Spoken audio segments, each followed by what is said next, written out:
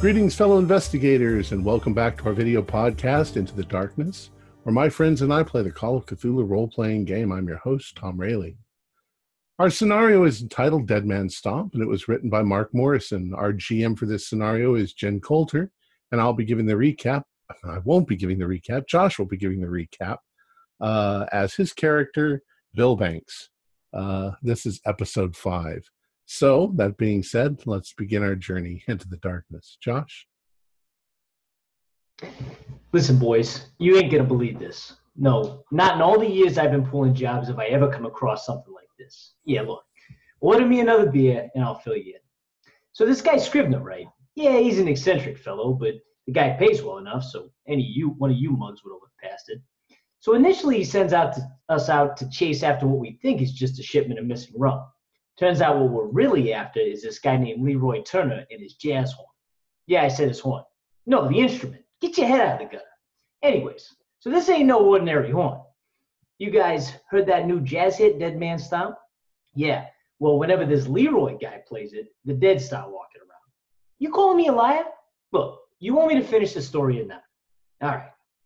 So we track this guy down at a funeral he's playing. And just like I said, he starts playing that damn song, and the guy in the casket busts out as though he was never dead in the first place. Well, it's at that moment I see that scumbag Joey the Rat take off, and me and our old buddy Big J, we were able to catch up to him and shake him down for some information. So it seems there's been a bit of a war brewing between the Bonatos and Mr. Scrivener for quite some time now. So you boys stay sharp out there. Don't get caught up in all that nonsense. But we'll get back to the Bonatos. So we let the rat go, and we catch back up with this mystical trumpet man who seems damn near as shaken as the rest of the crowd. He agrees to come back with us to Scrivener's to help sort out this mess.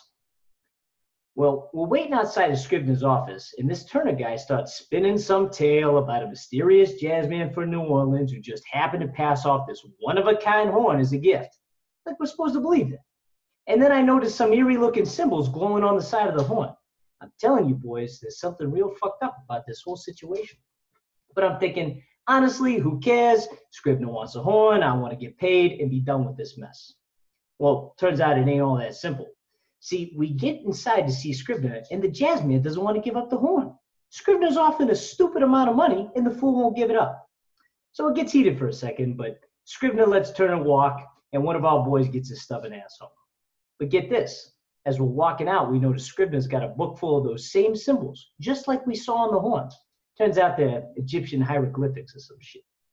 So we stopped by the university to check out what all this means, but all we're able to dig up from the professor is that those symbols translated to, there's no rest at the judgment place. What the fuck's that supposed to mean? Creepy stuff, if you ask me. So get this. I catch back up with the rest of the crew, and out of nowhere, we see Leroy just casually meandering down the street. Maybe he's headed to a gig, who knows? What I do know is this fucking car comes tearing down the road, and a couple of guys grab Leroy and speed off. Well, that guy and his horn's our meal ticket, so you know we ain't gonna let that go. So we take off after the guys. We run the boys down in a warehouse just outside of town, and inside we find Joey the Rat, Archie Bonato, one of the Bonato henchmen, and Leroy. Well, obviously this Bonato fellow wants to see and test out the horn for himself. Ends up instructing the Rat to blow away one of his own boys and have Leroy try and bring him back. Well, at this point, we've seen this movie before. And sure as shit, the corpse gets off the ground and goes after Joey. Well, in all of this confusion, one of the ladies we've been running with, you might have heard of her, Trixie Love, decides to open fire on the crew. Well, boys, I'll tell you this much. If there's one thing I've learned over the last few days, it's that Trixie is not the dame you want to fuck with. And she blew Archie Bonato away without a second thought. Well, it's hard to call what happened next much of a fair fight. We got the jump on him after all. And before you know it, we're looking at a pile of bodies on the warehouse floor. Well, thing about this whole scenario is that son of a bitch Turner took off in all this confusion. Luckily, one of our associates, Sam Bowie, knew where Turner lived. So we head over there to put an end to all this mess. And we didn't find Leroy, but a quick search of his place and a conversation with one of his neighbors revealed the jazzman had recently lost a loved one, a longtime girlfriend. And that's when it clicked, boys. A jazzman with a horn that could bring back the dead, having just lost a loved one? There's only one place he could be headed. So we rush over to the graveyard and find Turner. As you might expect, the jazzman goes to bring that trumpet to his lips, and Trixie calls out for him to stop. Boys, I'll tell you, the jazzman paused for a second, and in that moment, He gave us a look that told me he died inside long before we decided to make it official. Well, given my crew's propensity to shoot first and ask questions later, naturally they riddled the jazz man with a hail of bullets, just as one sad note eked out of the trumpet. Well, you know where this is headed. We started to hear noises all around us in the tomb. Trixie ran towards the now shambling body of Leroy to try and grab the horn, but the bastard clung to it so tightly I had to rush the corpse and tackle it to the ground as well, while the rest of our brave crew fled. Horn safely in hand, we quickly retreated to the car and got back to the Fayos to collect what was left of our shattered nerves. Now, I'll be honest. A job's a job, but I can't say I felt good about turning the horn over to Scribner. There's just something about that guy that makes me feel like he's up to no good. Then again, we are all criminals here. Anyways, my companion convinced me to turn the horn over to Scribner, and just like he promised, the payout was huge. In fact, Scribner was so pleased, he invited us to this little soiree he's having later this evening. Yeah, I'm gonna go. I'm just saying, I got a bad feeling about it. And if a criminal can't trust his instincts, what can he trust? Anyway, next round's on me. Hell, after that payout, I'll cover the whole damn tab. Thanks, Josh. Awesome. All right, that was a great recap. Thank you, because I had forgotten almost all of it. All right. So, you presumably meet back up again, and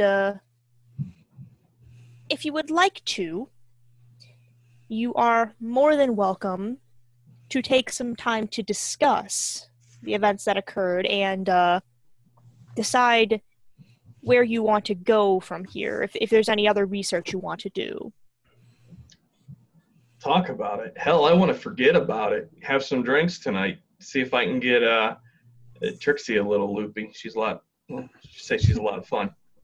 Yeah, well, I wouldn't mind going out. Look at this mink coat that I just got from Mr. Scrivener. You look spot on, babe. Thank you. Yeah, I'm with the paper boy. I just want to forget about this whole thing and enjoy the payout.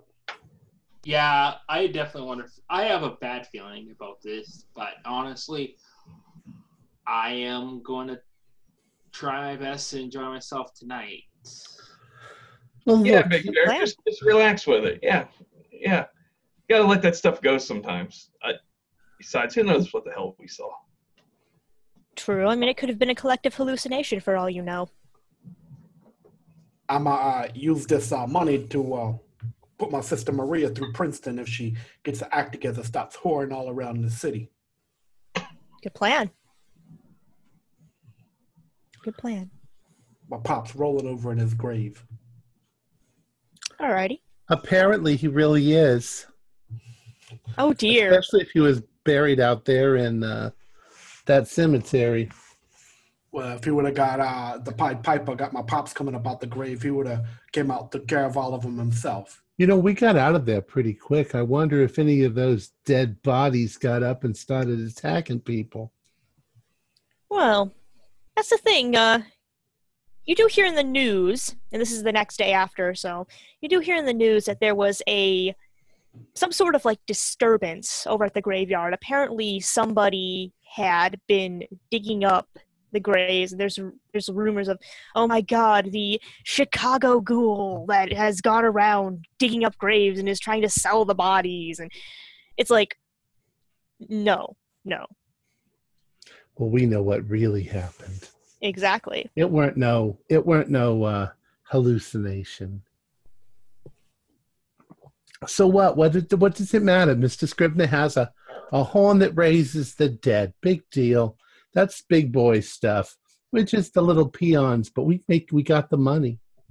But like you said, Scribner let the big has boys a play. horn that raises the dead. That is not good.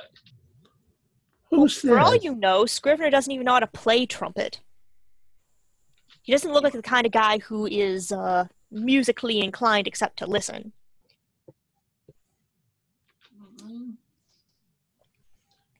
I still think it's pretty bad. He paid for it. What he did with it is his business as far as I'm concerned. Yeah, exactly. I mean, I don't want it. I don't know how to blow a horn like that. Pardon my double entendre. Are you sure about that, Trixie? Are you sure about that? Trixie could. I'm not going to go. Just watch your mouth, Big Chair. I've always wondered why they call you Big Chair. Oh, God. All right. I'm going to stop this before it goes any further. So, you happen to have a restful night's sleep for once, as the day of the party approaches. And that night, it is a Friday. You presumably head all on over to Scrivener's address. And the first thing you notice is, as you arrive, it is this beautiful 2-story manor of, it looks like maybe basalt and marble, kind of situated up on a hill. There's a iron wrought fence around it. There's some beautiful topiaries in the front. Classy. Very classy, yes.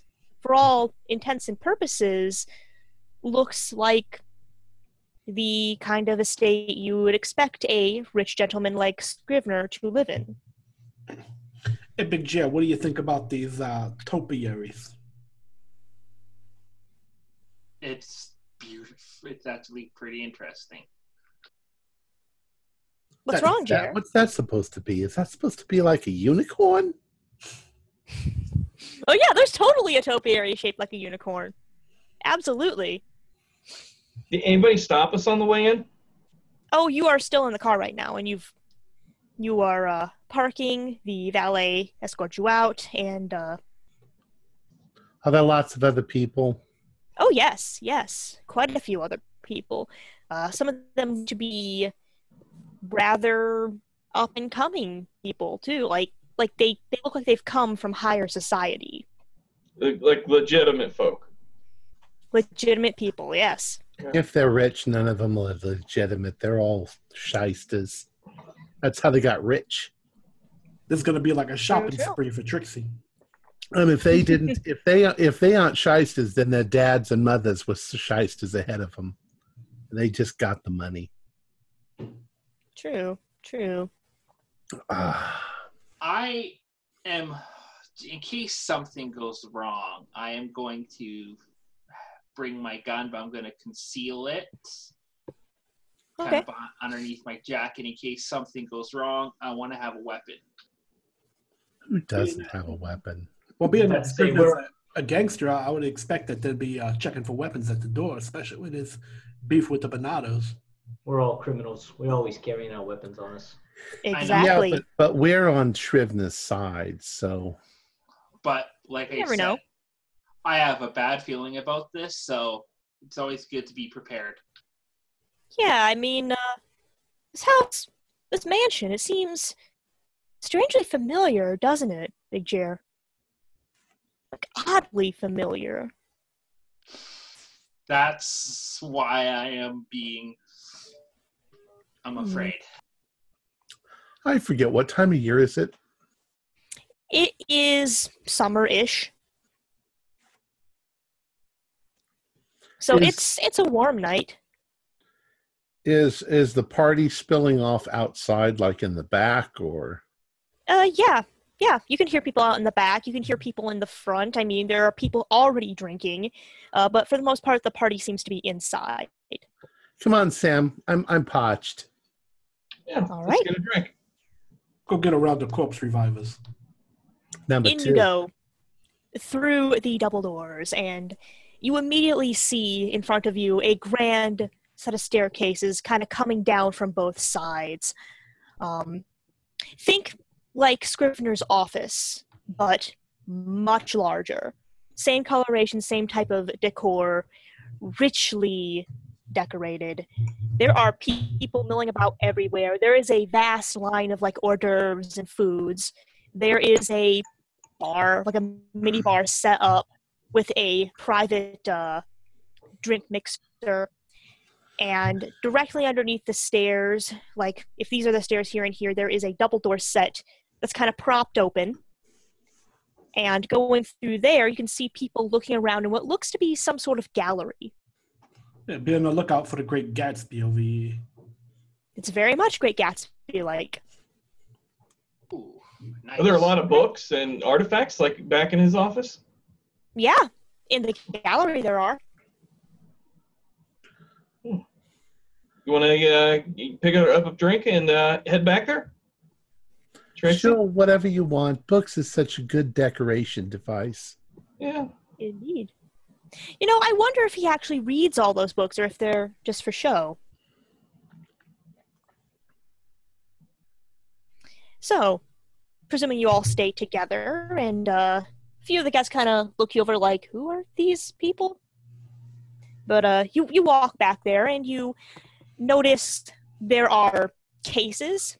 It's like a museum, in a way. There are cases that have books that seem to be very old, often with titles you can't translate.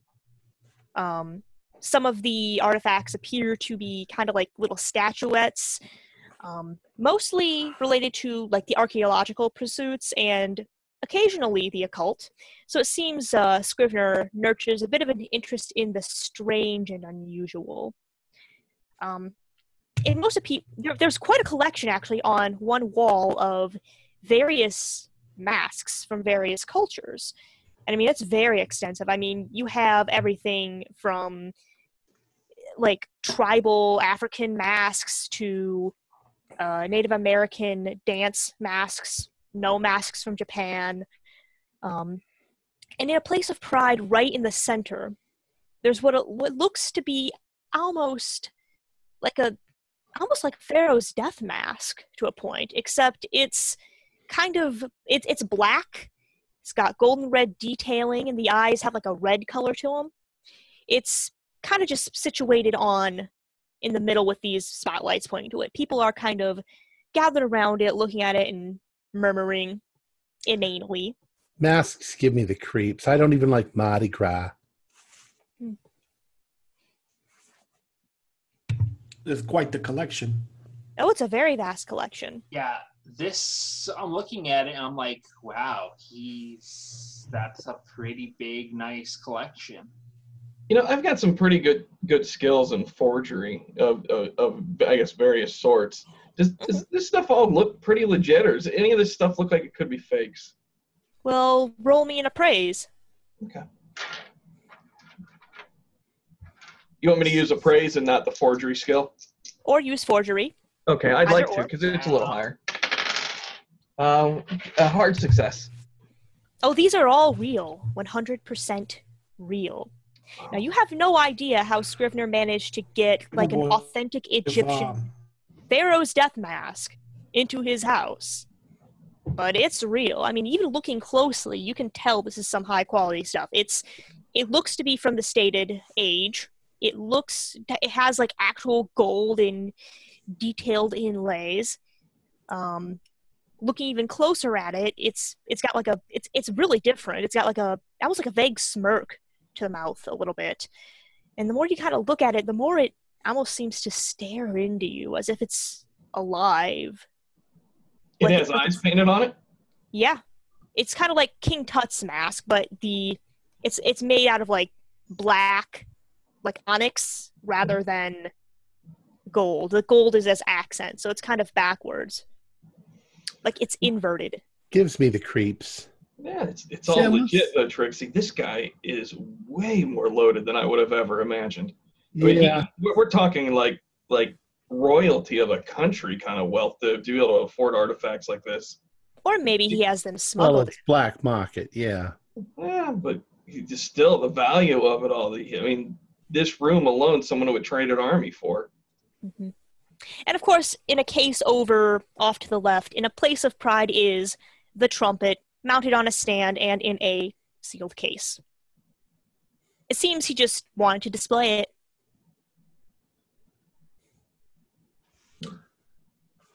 Oh. Well, let's go dance. I don't want to look at the ugly masks anymore. Mm-hmm. Although it is kind of strange, Sam, as the more you kind of look at this mask, the more you almost feel like it's daring you to touch it or take it off and hold it. But it's behind glass. It's not open. Oh, no, it's like hung up on a wall. Really? Is it within arm's reach? Yeah. Okay. I don't want to grab it. Maybe I do kind of have those thoughts, but I'm not driven, I guess, at this point to actually do that. That's interesting. I need you to roll me a power.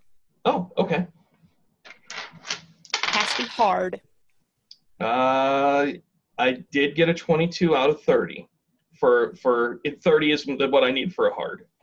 Okay, so you do resist the temptation to actually pick it up. Good thing, because, I mean, what if you dropped it? Yeah. Well, I mean, I know how people are about their property, you know. I mean, yeah, I assume he'd take offense if I just reached up and pulled something off his wall. And of course he would be, because, in fact, as you are kind of looking it over, you almost don't hear anybody come up behind you, but you suddenly hear Scrivener's voice from behind you say, well, how do you like the collection? It's amazing. I didn't realize you were this kind of collector, Scrivener. Oh, I do have an interest in the unique. Yeah, that piece in particular. In that piece? I got it from, well, let's just say a trader of certain credentials quite some time ago. Well, it looks like his credentials were good. I mean, I'd figure that's a real piece there. That's not some sort of, modern replica. Indeed. Hey, He says it dates back to Second Egyptian Dynasty almost. Mr. Scrivener, not for nothing, but you give our boy Sam a little bit of time with these pieces, he can make some pretty passable replicas to sell.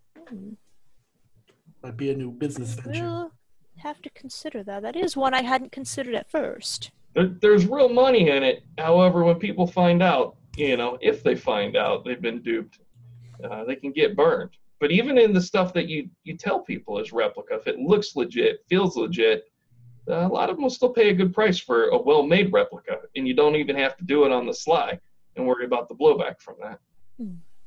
Especially something like this. This is just amazing. Well, how good are you, Mr. Bowie?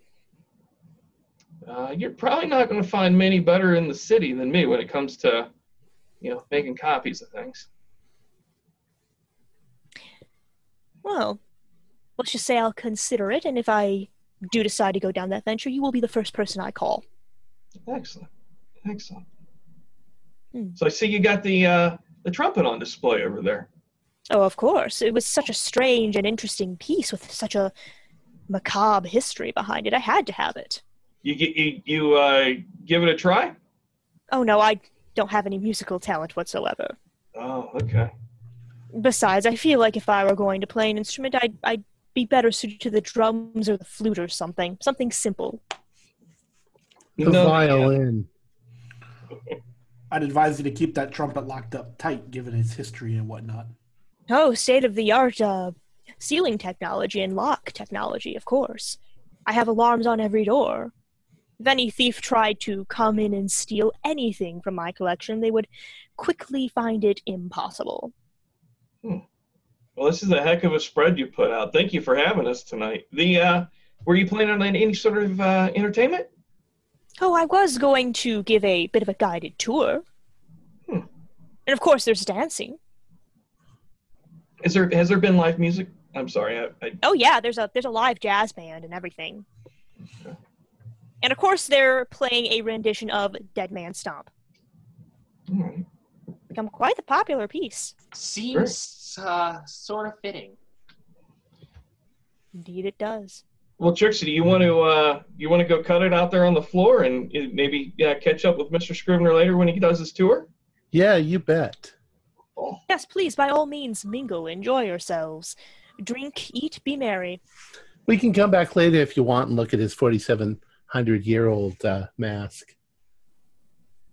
Indeed. I'm going to go get a couple of drinks, Four Horsemen, whatever, and I'm just going to enjoy myself. Still on the alertness. All right.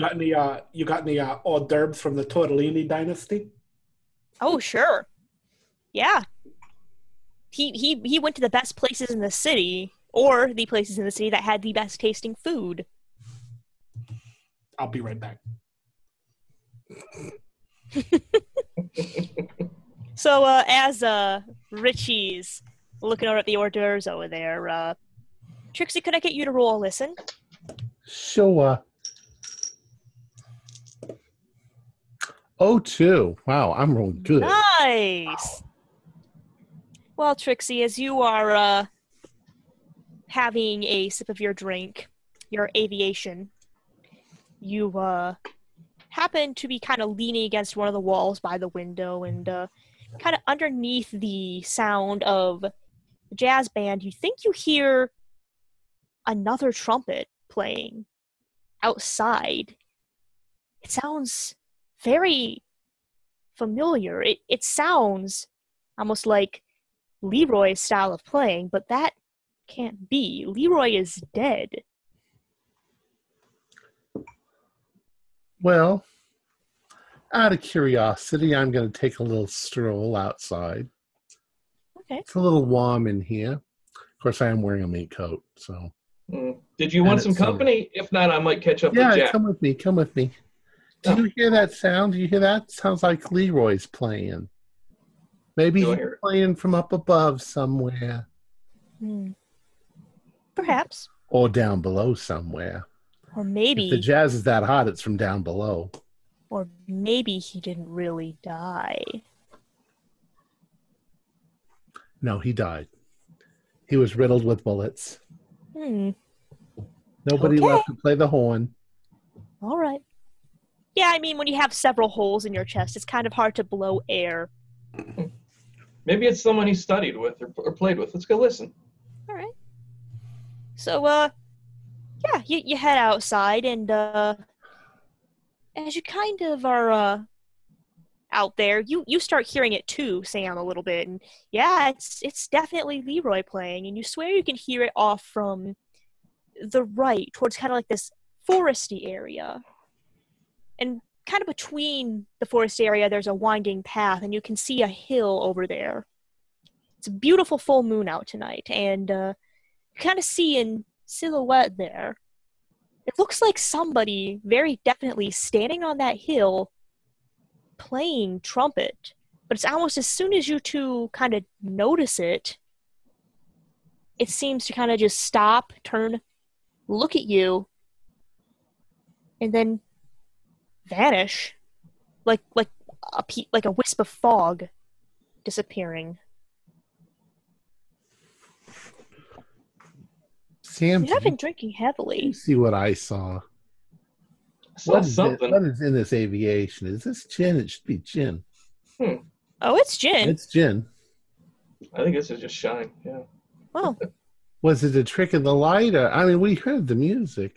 Is it kind That's of foggy? That's a good question. Kind of look I around and see if there's like some fog rolling in, or is it misty out? Could he have just kind of disappeared into the shadow there?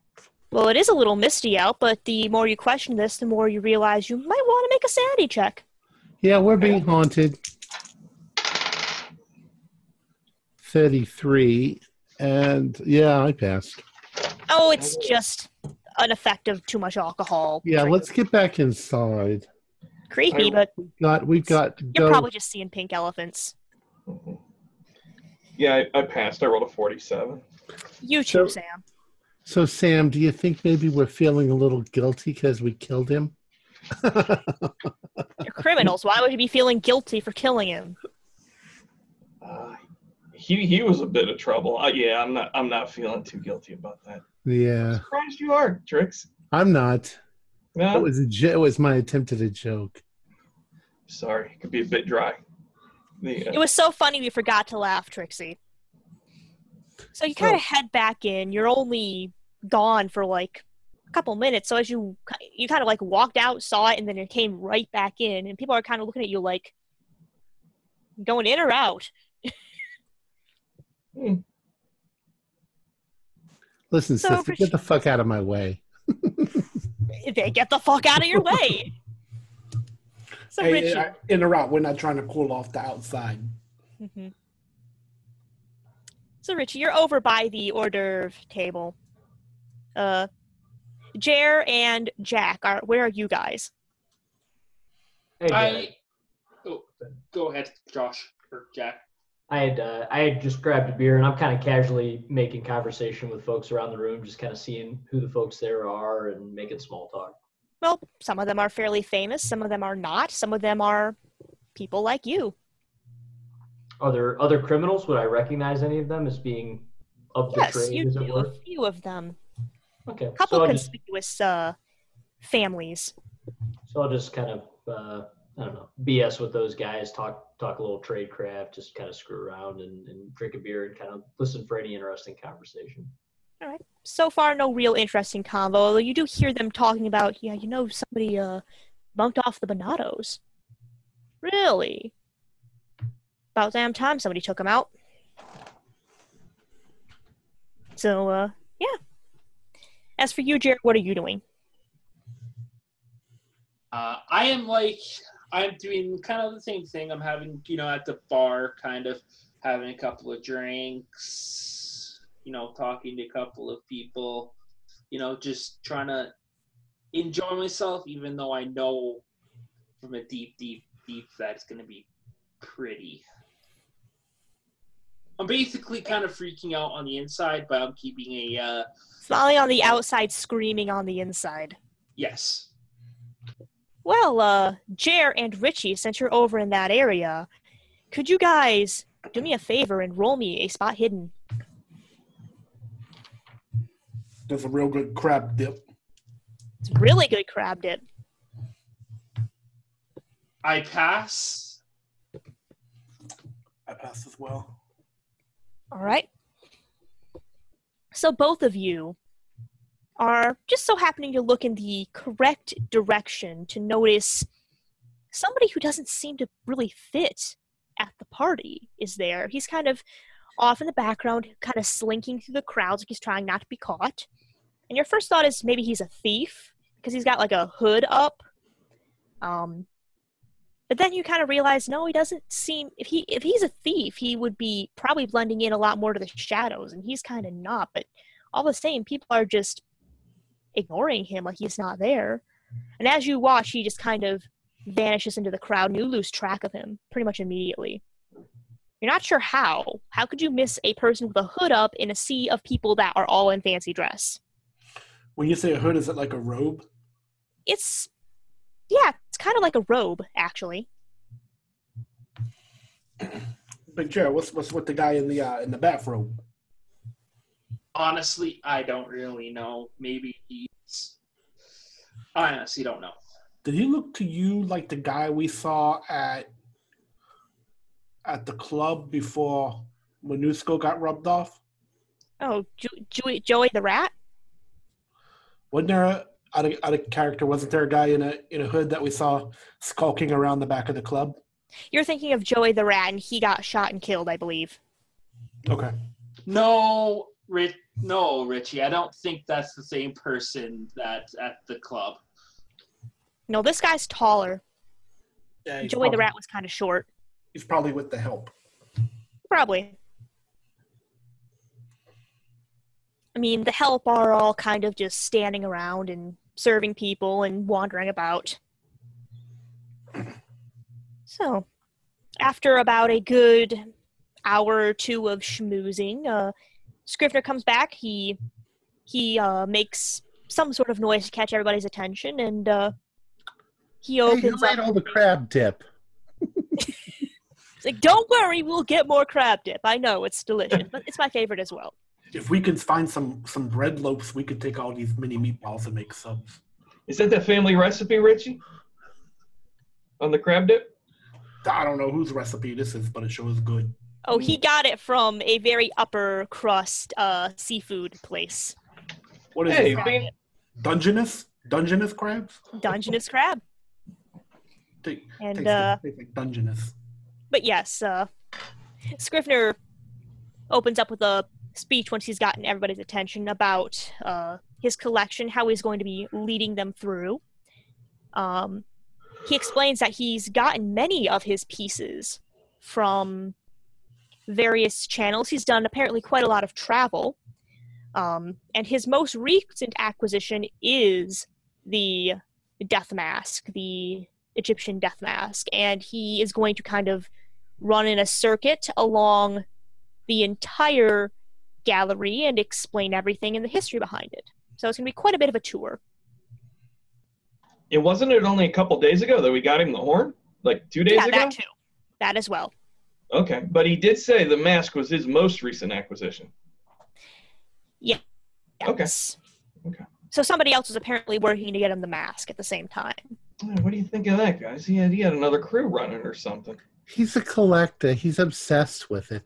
I told you my boyfriend used to collect, what was it, cans, labels off of bottles. So when they get obsessed with their collecting things, they collect things constantly. And he's got money and connections. So Yeah.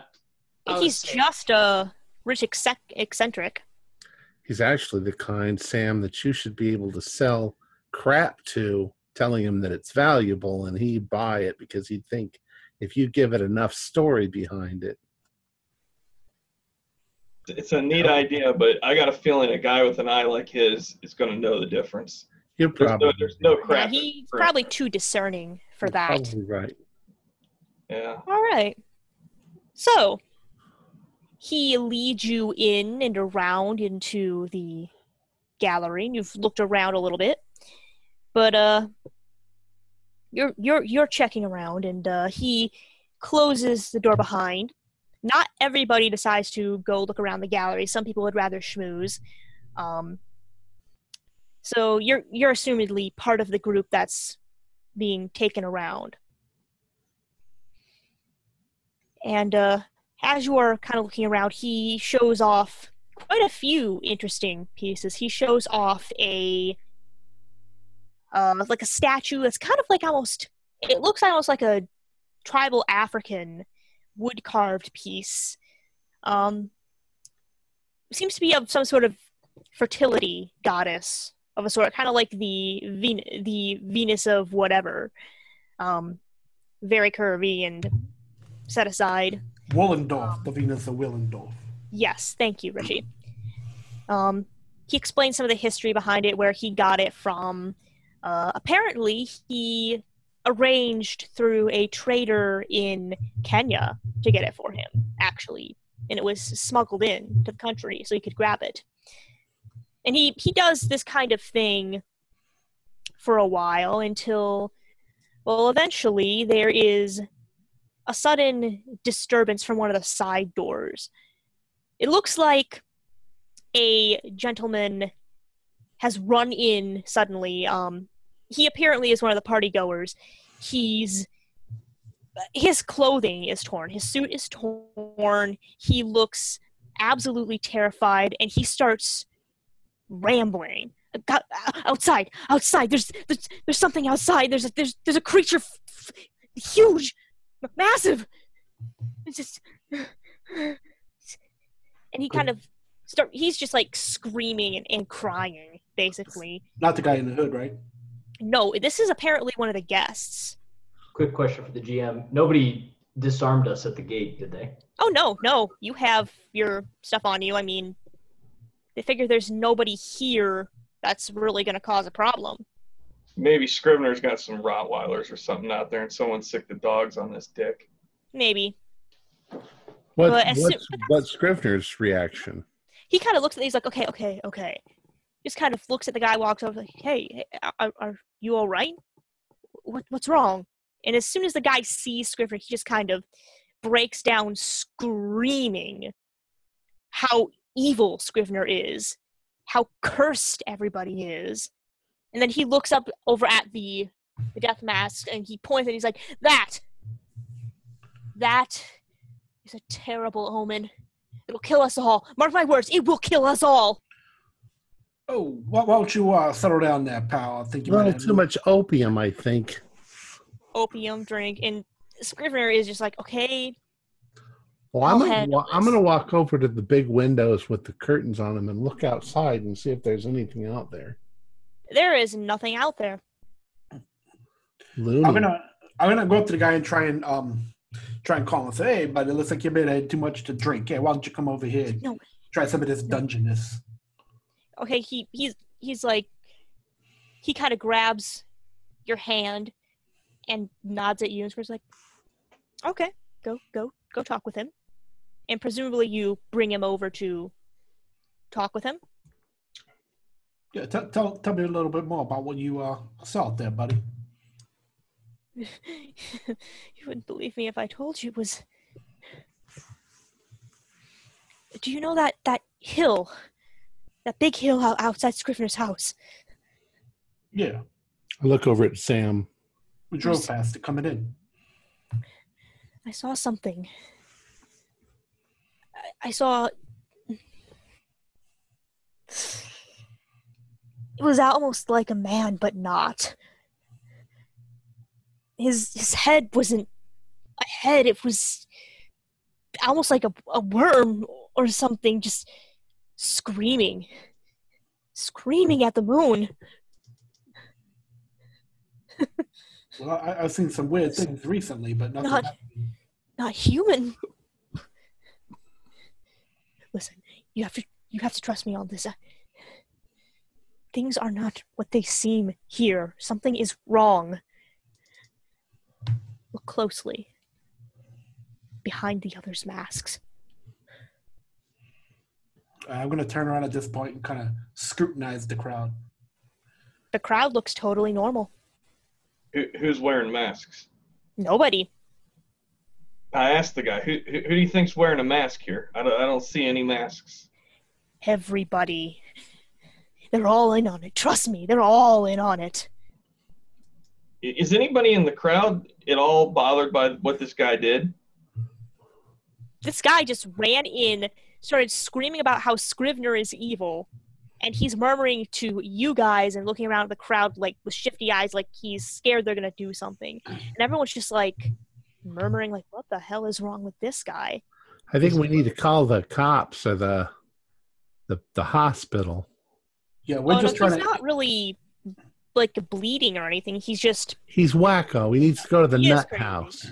Yeah, we're just trying to de-escalate the scene, not to cause quite such a disturbance.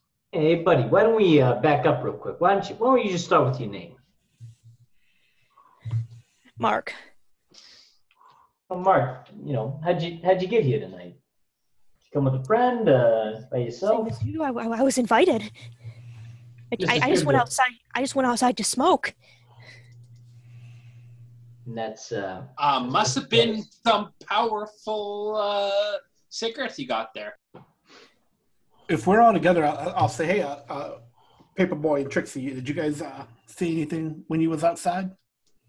Well, nothing really. We thought we saw... Go ahead. Did you say it looked like maybe some shadows or some mist over on the hill? I didn't see nothing out there. To be perfectly honest, we're pretty sure it was the ghost of Leroy of Leroy. And then I just sort of giggle. Really? That cannot be. I thought we killed him. I'm joking, Big J. Of course we killed him. You see, pal, my friends was just outside a few minutes ago. They didn't see nothing.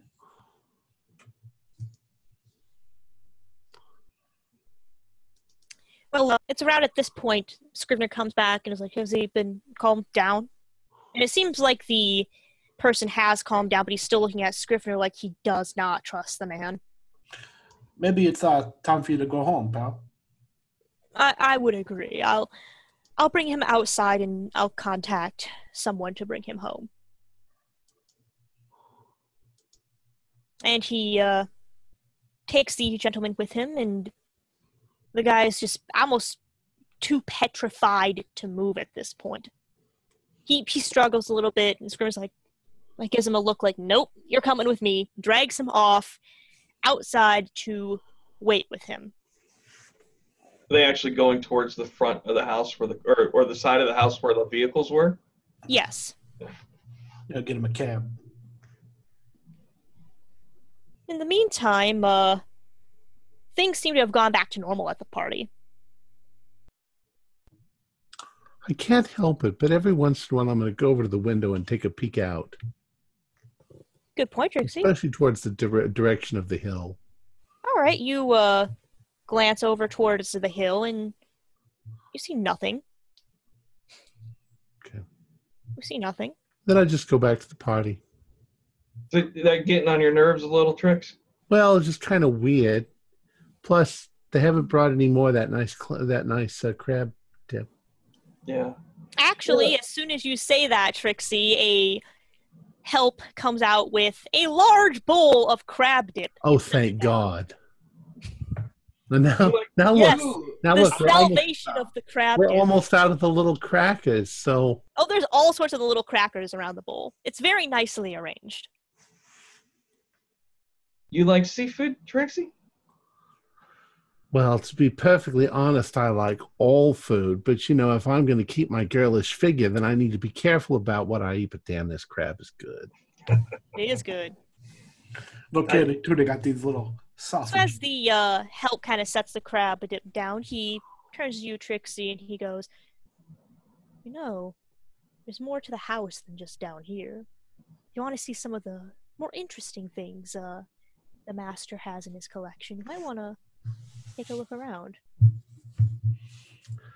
Sam, why is the help talking to me? That's a good question. Who the hell do you think you are? Well, before you can ask him that, he kind of slips back into the crowd. Can't believe it. The help talks to you. That's a little strange, but Trixie, that's kind of an interesting idea. Maybe there is some other neat stuff around here to look at. It's true. Why don't we just wander around? I mean, we'll just tell Mr. Scribner we were looking for the ladies' room. And wait staff are people too, and should be respected. No, are you all going to go looking around? They're not real together? people. Yeah, the wait staff don't exist. They're not people. They don't count. They can not die. 1930s. Are you all going to go look around together, or? Yeah, I'll take him. Let's get Jack to follow us around because he's the one who's the brute. Yeah. I'd kind of nod to Jack. Hey, Jack, we're gonna take a look around this big ass place and see if there's anything else. Anything big not nailed down to the walls. We're gonna do a little exploring. You want to come? Yeah, I don't think Mr. Scrivener appreciates us poking around his crib. It's his house. He wants us to look around and enjoy ourselves. No one said we had to stay right here. I mean, if the door's locked, the door's locked. But as my mother used to tell me just before a job, that if the door's not locked, just go through it. Good point. And if it's locked and you can unlock it, then just go through it. Kind of work did your mom do?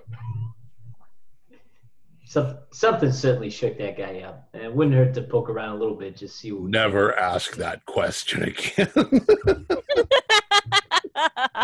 Well, my mom always told me, Richie, don't be stupid. All right. So everybody except for Big Jer is going to go take a look? I would go. Okay, so who's not going? We're all going. They're all going? All righty. So, there are a couple rooms on the bottom floor, but the majority of the rooms seem to be on the upper floor. So this is 3 stories? It's 2 stories.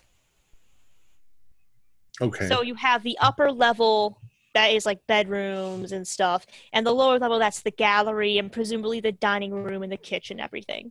Are there any side hallways down here on the first floor that might have a staircase to go up versus these really big entrance staircases that are very obvious to the second floor? Well, I mean, there is like a servant's staircase. If you kind of turn around, there's like a utility one that goes up and it's made of wood. Yeah, maybe that's the way we should go up. It seems maybe we won't disturb anybody if we go over there. Alrighty. So you head down that hallway and, you find where the bathrooms are. And you find where, you presume the kitchen's probably on the other side because you go past where the gallery would be and there's the side door that's open. And adjacent to that, with a wall in between, is the actual dining room. The doors are open. There are people in there chatting and talking, although as you walk by, you get the sudden feeling you're all being watched. And as you turn, you happen to notice everybody in the crowd is just kind of staring at you. They've all gone completely silent. They're just staring at you, watching you walk.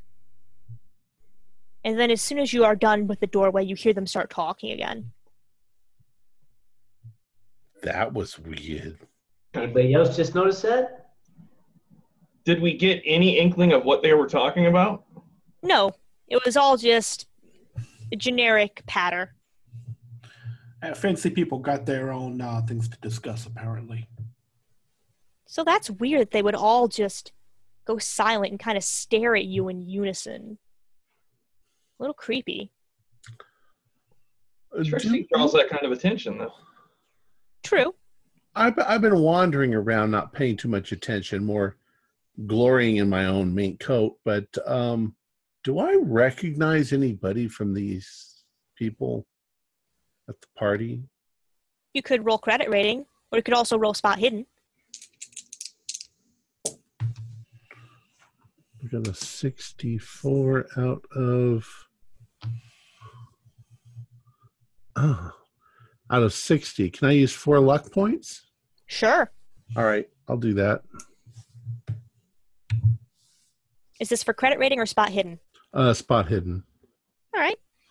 Well, you don't really recognize anybody in particular, Trixie, but as you're looking around, you happen to notice like a guy kind of standing in the background, lurking around near where the servants are, in a hood, like in that hooded robe from earlier. He kind of looks over briefly. You can tell because he turns his head. You can't really see any features. And then he kind of seems to enigmatically smirk. You can't really see eyes, but you can see the mouth. And then he turns and starts going off the other direction. I grabbed Sam by the arm and I turn him around and say, "Do you see that guy over there in the hoodie?" I look. Yeah, you see him. Yeah. Just before he slips out of sight. I'm like, what kind of attire is that for a party? That doesn't make any sense. Is he one of the servants here? Why would a servant Doesn't be look wearing like a it. hoodie? We saw that guy earlier. Let's follow him, see where he's going. Maybe he's not supposed to be here. All right. Yeah. Yeah, sure. Yeah, maybe you? Scrivener, I could use a hand clearing out some trouble. Good idea. All right, I'm along for the ride. Let's do this. Alrighty, you guys follow him, and it proves to be fairly simple. I mean, everybody else is too preoccupied with their own stuff to notice, and the guy certainly doesn't notice. Well, now, if we have a way, if we see him, and we have a way where we can split up, and some of us go that way, and some of us go that way, and we sort of corner the guy. Good plan. So get away. Do you do that? Yeah, I think we should do that. You guys think so? I mean, we can still see each other. We're in the room. Is he aware we're following him? Do we need to roll stealth? Let's see if he's aware. Not quite, but you should probably use stealth anyway. Well, this is just a matter of walking through the crowd like we're having the party, but we're heading towards cornering him. 31's a pass for me. Oh, yeah, I passed that easy. I'm going to use some luck to pass. I'm a sneaky woman. I did not pass. I got a 55 out of 20. So everybody except for People Sam. over in the crowd. No. Just 1 second. I'll make sure. I don't think I did, but we'll see. Well, Sam, you're just with me. Stop looking so guilty. Clomp, clomp, Can clomp. I use 1 point of luck? Sure. I got a 51. I need a 50. So Absolutely. I am a Use bit whatever you- stiff. I mean, this kind of thing isn't, Yeah, Sam, you're a little awkward. You're a forger. You're not a thief. You're not a stealthy person. You just make the forgeries. You don't put them where they need to go. Look, Sam, you're a forger. You don't have to be unnervous. Just pretend like you're unnervous. And that's kind of like forgery. Something like that. I think that metaphor got muddled there, Trixie, but Best advice I've had all night. fake it till you make it. So you follow this guy, and We're going to try to corner him. you kind of start approaching from two sides. So who's in what group? So Trixie and Sam are together. Jack and Richie are all together. Yeah. yeah. Yeah, we can say since they're kind of coupled up, maybe they went one way, and the rest of us will maybe go around at a mall. And we're just talking, here's the room, here's the crowd of people. We're going this way around the crowd, they're going that way around the crowd to try to corner the guy. Okay. In the room. Right. And we're not like chasing him. We're not breakneck running after him. No. Like, weapons drawn. It's, All right. We're talking and chanting and just going quietly and. All right. And so if we wind up to the point where we're walking towards him and he's trying to walk past us, I'm going to bump him. Okay. Like I'll shoulder him. Okay. We'll stop him. Yeah. We want to talk to him.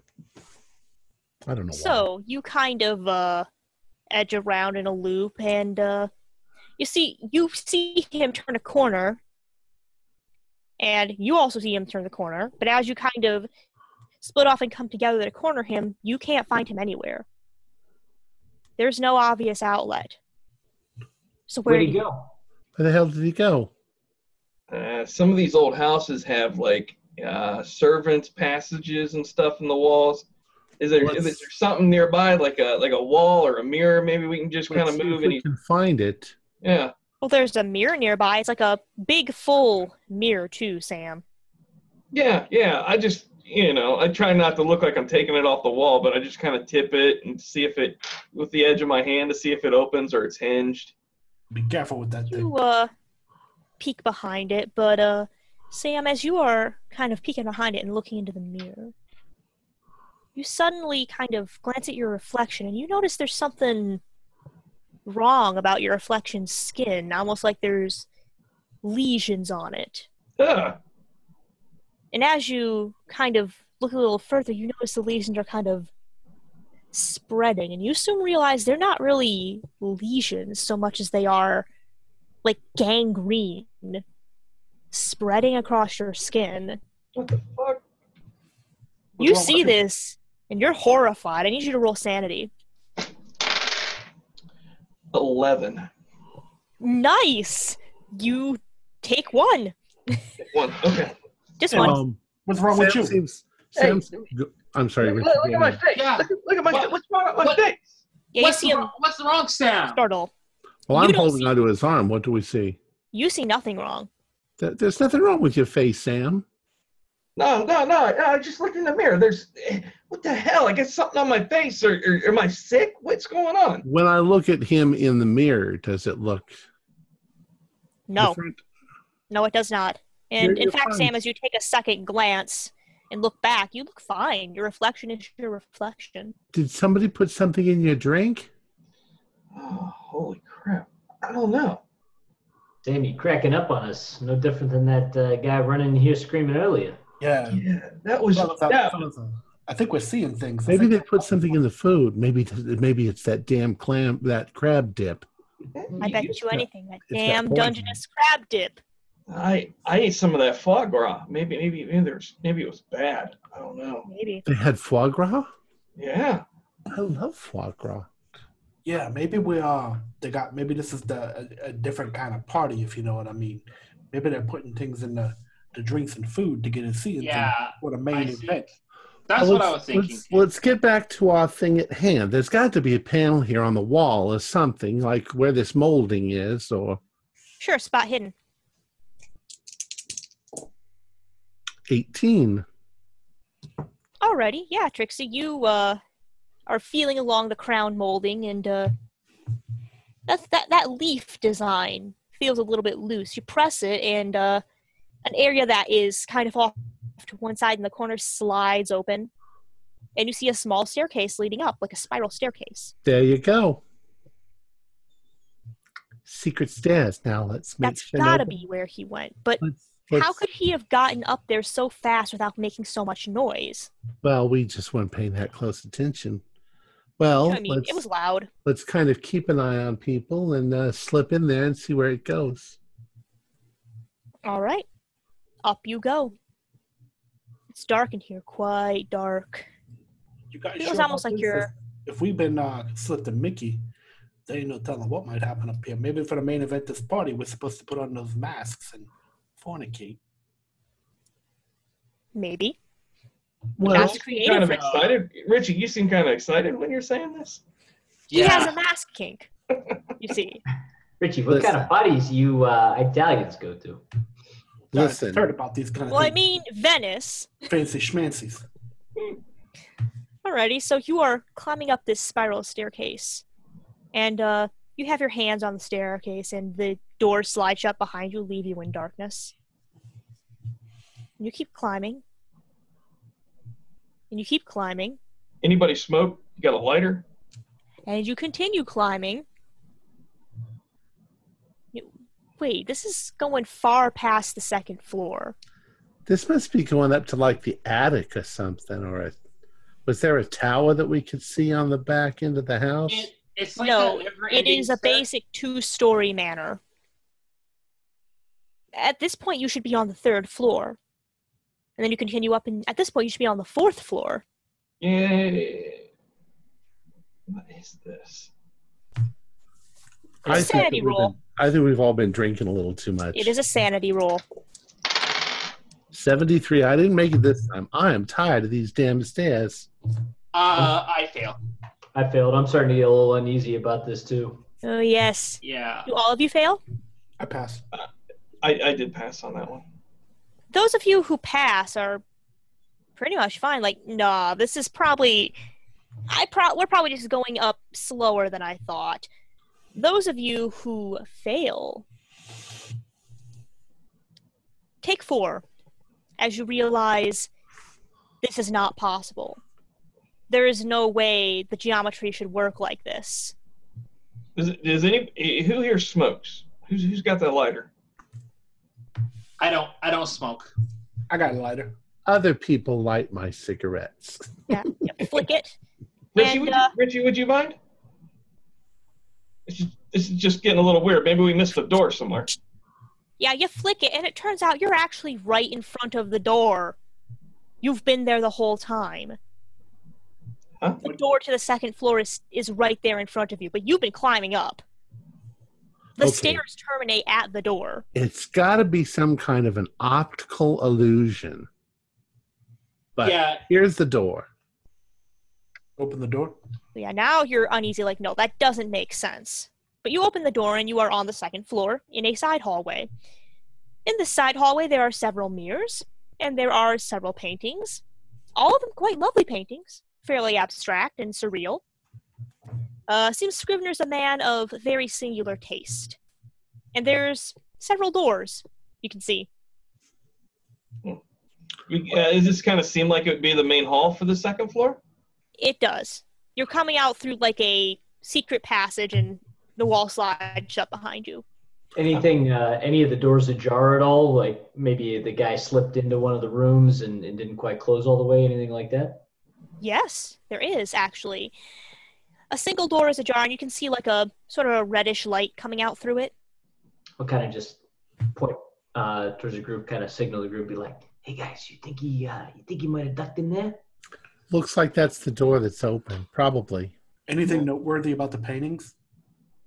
They look like they're surreal, dreamlike paintings. This painting over here is gorgeous. This woman in the painting is beautiful. Oh, wait, it's a mirror.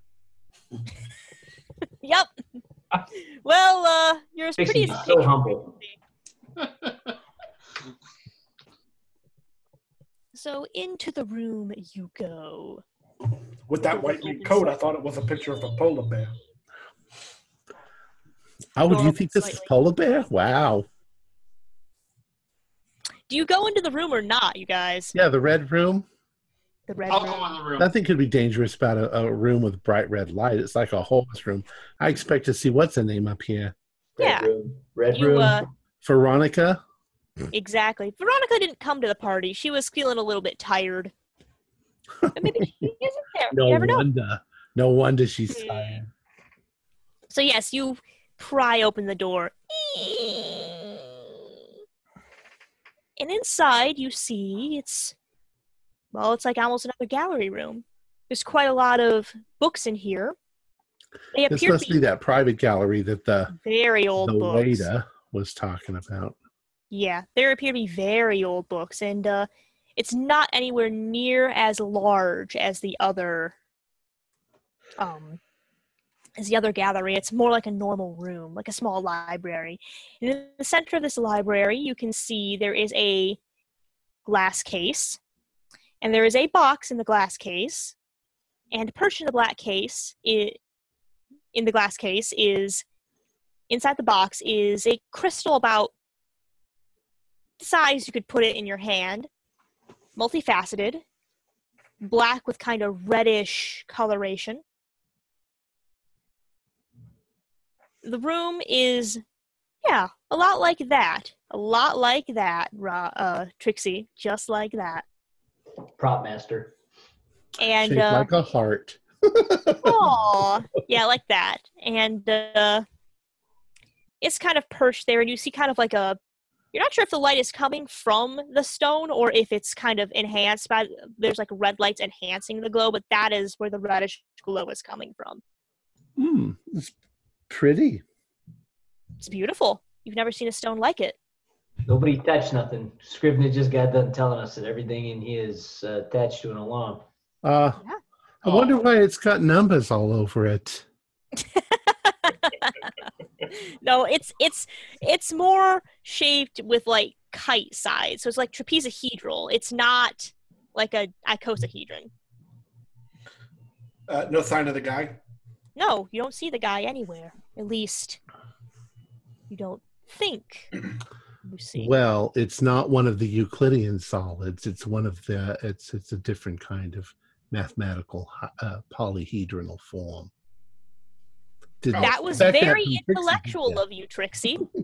Trixie, where did you go to college at? Oh, I didn't go to college. School of Hard Knocks. Sounds like the School of Hard Geometry. I don't know. Ever since we've been talking about the second dynasty of the Egyptian kingdom from 4,700 years ago, I don't know. I just feel smarter. Yeah. I'm joking. Yeah, what else is in the room besides the stone? Well, there's all sorts of books, and the books seem to be older and occult tomes. I mean, you can see book titles like De Vermis Mysteris. You can see book titles like Le Roi and Jean. You can see book titles. Recklick and Coulton. Yes, you can see that. There's all sorts of like weird book titles. Most of them in languages you can't understand, but bunch of foreign books. If you do take the books off the shelf, you can see they're like in languages like Latin, German, Greek. You cannot read a word of them.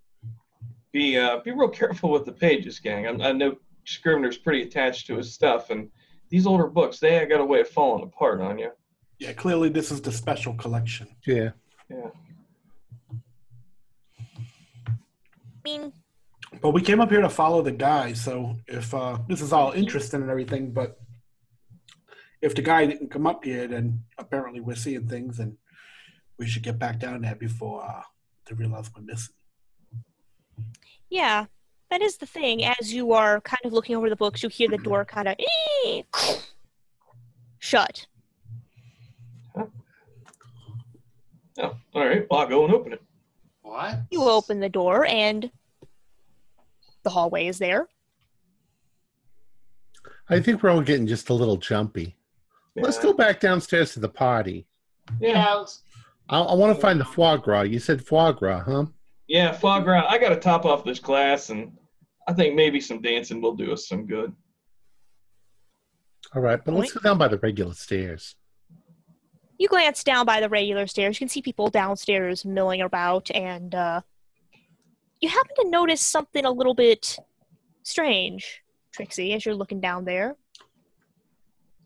You see a woman in a mink coat, just like yours, with a hairstyle just like yours, and of course a ring on her finger just like yours, and she has her arm around a gentleman, like linked with a gentleman who looks an awful lot like Sam. For all intents and purposes, it's like you're seeing yourself walk around downstairs, milling about. Well, I grab a hold of Sam, who's standing next to me, and I'm like, Sam, this is weird. Something's really weird going on here. Is that us? And you pointed out, and it looks like a completely different couple now. You must be seeing things. What are you looking at? What do you see, Trixie? Yeah. You must have had too much to drink. Yeah, maybe we skip the dance. Maybe we should just get a bite to eat and kind of relax somewhere. Yeah, I'm afraid there's something in that food, maybe. Yeah? Behind you hear... Richie, quit doing that. That wasn't me. Sam? Jack's Was it Jack? with us. No. Well, it was a deep voice. Maybe it was Jared. Well, you could turn around and see. All right. Turn around. It's not me. You look down the hallway, and oh, look, it's the man in the cloak. Hey, what gives? We were looking for you. He looks up, and he starts kind of threading his way into another one of the rooms, kind of quickly moving down another side hallway. I'll go chase after him. I'm not. Okay. I think, something bad's going to happen, so I am going to go. You keep saying that, downstairs. Jack. Jerry, you going to go downstairs? Yes. Okay. Right. Please I'm mute gonna- yourself then. I'm gonna make my way after him and kind of keep my hand in my pocket where my Derringer's at, and just kind of chase after him and say, "Hey, hold up, we need to talk to you real quick." So everybody except Jerry's following the guy. Yeah. All right. But Yeah, I'm kind of really clinging to Sam at this point because I'm starting to see weird things. I mean, if this guy doesn't end up in the room where we think we see him going to, I'm done chasing his ass because it just doesn't make any sense. Look, Sam, if somebody slipped me a Mickey, I want you to make sure that nobody takes advantage of me. You can take advantage of me, but nobody else. Oh my. Okay. Maybe we should get out of here. Do you guys want to go walk off? Well, we don't want to be rude. Have your fun. Yeah. Besides, I'm not gonna. That ain't right to let Jack chase off after that guy on his own. Yeah. Cut your losses, Sam. You've got something to live for at this point. Now we're gonna follow. All right. So Jack and Richie, you kind of edge ahead, and you see this guy duck into a side room. And in this side room, it's like another gallery. This is an actual art gallery with more pictures. This guy kind of stands in the middle in this spotlight, and it's all dark around the other rest of it. And as Richie and Jack kind of walk in, they catch up to the man. Hey, pal, I'm not sure you belong here. And he kind of stops, turns around, and he starts taking the hood down. But there's something familiar about him. You recognize that smirk. You recognize that face and those eyes. That's Scrivener. And he turns, he says, "I'm afraid you have the wrong man." Oh. He then reaches up, and you hear a sickening squelch. Have we caught up by now? No, you two are behind. You hear this sickening squelch as he pulls the flesh from his face like it's a mask, revealing nothing but blank gore and sinew. Could I get a sanity roll from you two? Certainly can. It's nasty. 29. That's a success. Okay. You are fine, Jack. Richie? I failed. Oh, poor Richie. You see this. I'm going to need you to take 6. Jack, I'm going to need you to take 2. Can do. Oh, I'm hanging on by a thread. Richie, could you do me a favor and could you roll... Well, actually, no, you don't need to because you see this and you just kind of... I didn't see that. You just kind of faint. Okay, It's too much. I'm gonna pull my Derringer the rest of the way out of my pocket and just kind of aim it downside and say, I don't even know what the hell I'd say at this point. Just be Yeah, like, Jack, you startle. You go to look down and grab your derringer, and as soon as you look up, the guy is gone. Holy shit, Richie! I mean, holy shit, Sam! Richie's gone down like a sack of potatoes. Yeah, at this point in time, Trixie and Sam catch up, and they see Richie on the floor and Jack looking terrified, holding his gun. Jack, put that away, Richie. And I bend over to kind of check on Richie. Is he breathing? Is he okay? He's fine, but he's fainted. I just kind of like shakily look at the rest of the group and be like, you won't believe what we just saw.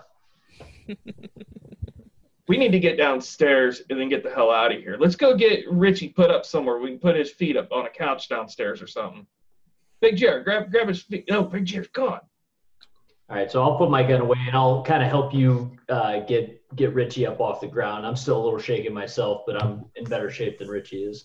All right, I'll take his shoulders. That way, I don't drop his head. But you take his feet. We'll get him down the stairs. All right, so we'll start to kind of carry him out of the room. All right, as you're doing Don't that. bump his head. Corey. Sorry, what? Okay, the rest of you do the mute thing. This is just Big Jer. Oh, do you mean you want us to take our earphones off? Yes, this is just Big Jer. So, Big Jer, you are looking around and heading downstairs, feeling completely unnerved. When you notice somebody kind of is staring at you from in the crowd. Okay. What does he look like? Do I recognize him? No, he's just a dude. Okay. I will, I'll keep an eye on him, and I'll kind of continue going down, go back to the, bar, have one more drink. I'm like, this is just crazy. Why? Yeah, you do that, and you suddenly feel kind of strange as you're taking a drink. And you happen to look up after you've kind of finished your drink and rubbed your head, and you notice the music has shifted. It's kind of more mournful. And then you notice something else about the dancing guests. All of them seem to be dead and mutilated horribly. I mean, there are women that have had their intestines ripped out. There are people who have eyeballs hanging out of one socket. There are people that have been riddled with bullets. There are people with massive gashes across their body. And this is what you see. You're just stuck dumb for 5 seconds, and nobody seems to have noticed you yet. Okay, what I'm gonna do is look over there. I'm going to go to the room with the horn, and I am going to see if it's still there. You do that, and while you do that, you take a sanity. Okay. Because there's dead people just dancing around. No, it's happening again. No, yeah, I totally understand that. I'm just saying, I want to make sure that the horn is not there, and if it's gone, I am going to get the fuck out. I mean, I'll literally leave. I don't care about the other. I'm leaving because I know what will happen if that happens. All right. Well, the horn is still there. And, the horn's still there. You come to go look back out at the room, and it's all back to normal. There's nothing wrong. People see you looking kind of shocked, scared, and this woman comes to you and says, are you all right? I think I had a little bit too much to drink, It's been a while since I had some, so Well, maybe you should be a little more careful of what you have to drink, Big Chair. And you see her smile, and there's something wrong with her. Her teeth are sharp. And she blinks, and her eyes are pitch black. And then as soon as you blink, she's gone.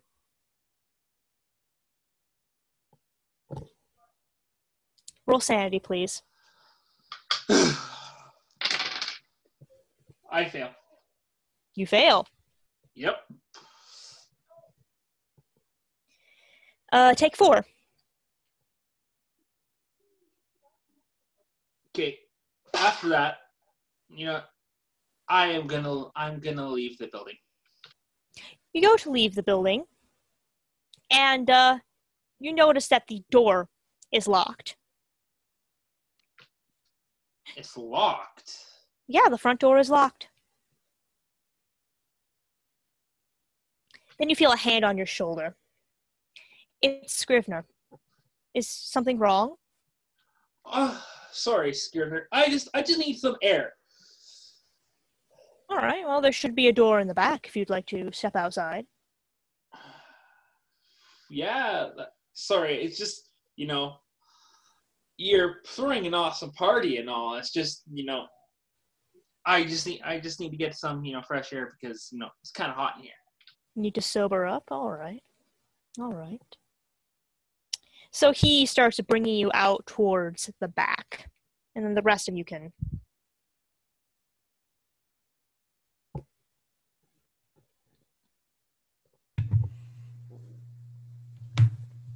All right. So the rest of you get the fainted Richie into a room for him to rest. And you head back downstairs to go leave. When you see Big Jer kind of trying the door, Scrivener getting his attention and talking to him and leading him off somewhere.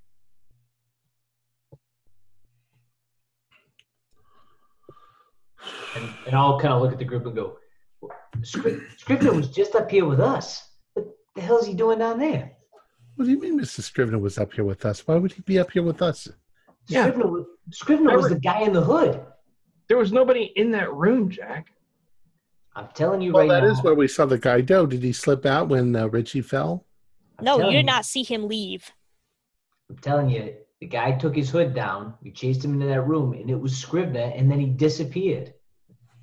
There is something weird going on here. Is Scrivener leading Big Jer towards the the big gallery room down there? Yeah, towards that area. Oh, do we got Richie set up somewhere decent? Yeah, he is in a bedroom. I say we go get Big Jer. Maybe he doesn't know we're ready to leave. But I think we need to get Big Jer and get the hell out of here. Mm-hmm. All right. Well, I think we should tell Mr. Scrivener to do that. Some creepo running around his house. I don't know if it's our place, but if you feel strongly about it, we can do it. Yeah, that creepo is him. I'm still freaking out. All right. So I've got Sam on this side. I've got Jack on this side. And we're just going to shove our way right through the crowd. Get the fuck out of our way. All right. Pixie dozer. All right, you head on that way, and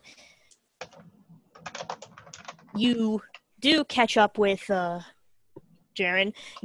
Scrivener's like, okay, I'm going to go grab the key from the other room. Stay right here. And he goes and leaves. What's up, Big Chair? I think we want to leave. This is crazy here. Yeah, I want to leave too, but apparently the front doors are locked. Well, we'll go out the back door and around the house. That's what's Scrivener want to show you? He was just sending me to the back to get out, to leave.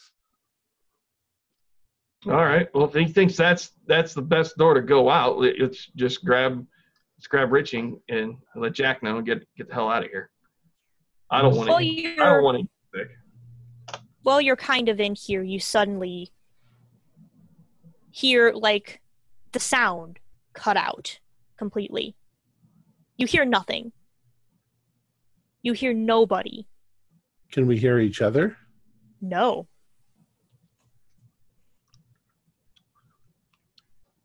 You guys can hear absolutely nothing. But there is a moment. I need you all to roll sanity real quick, and if you fail, thumbs up.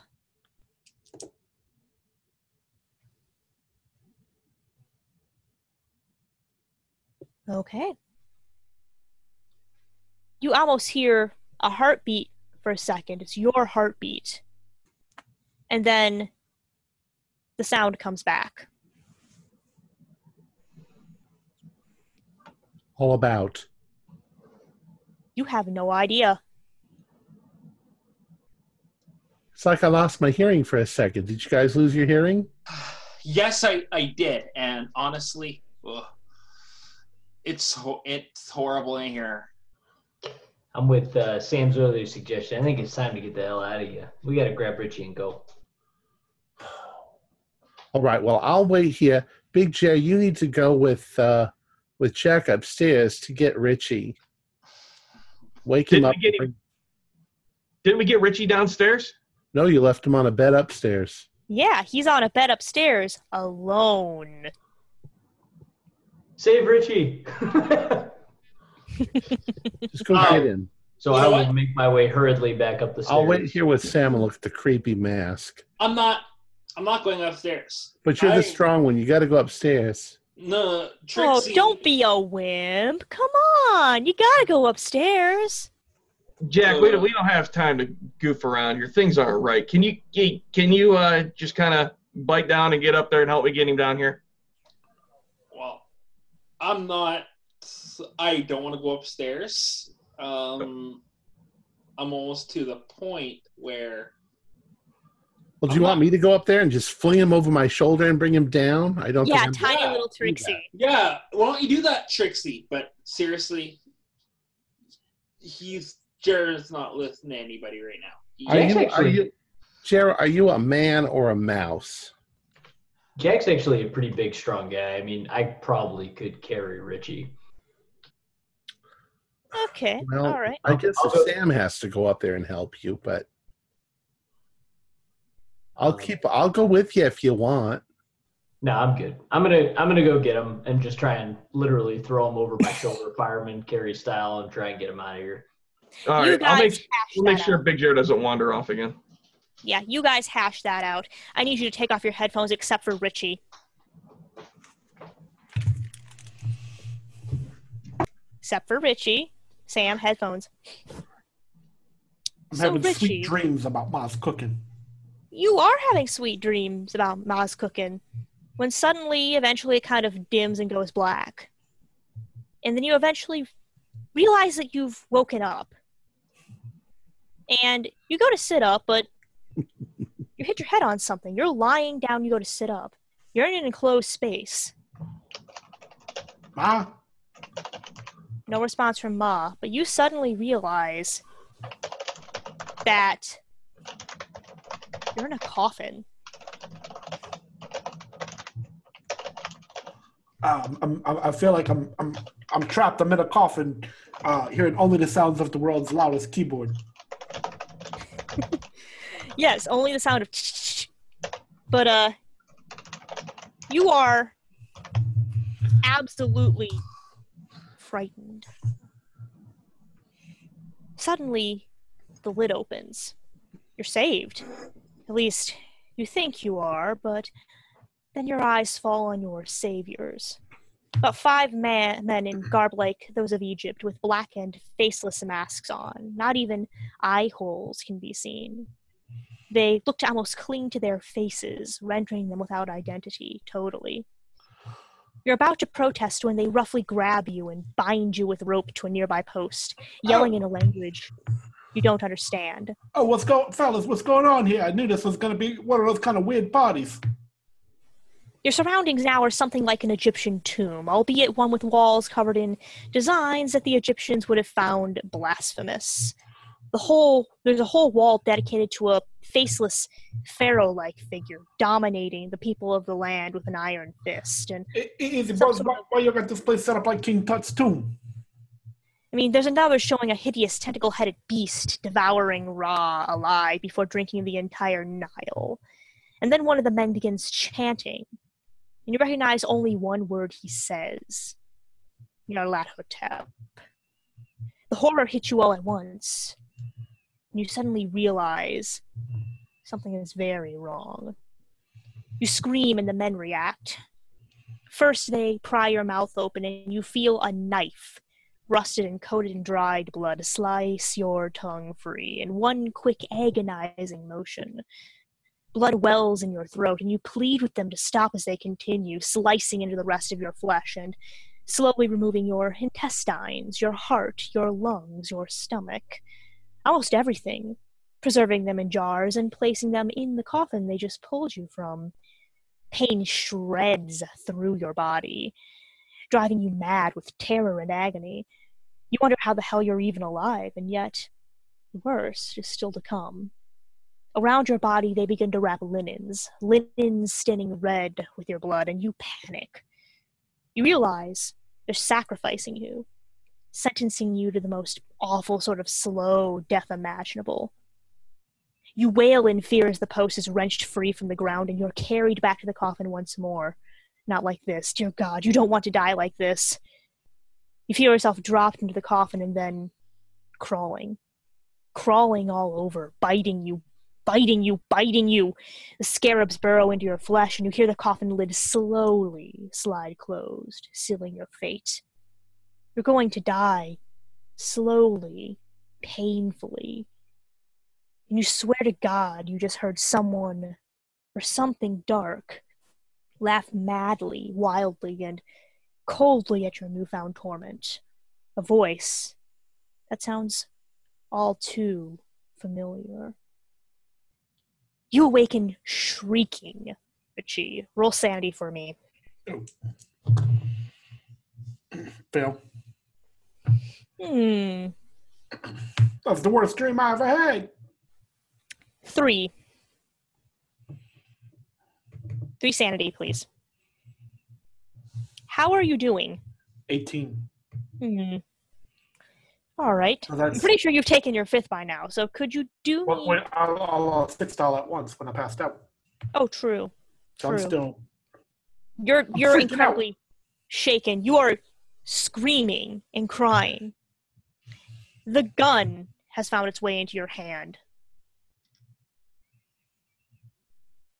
You can't bear any of this. You feel...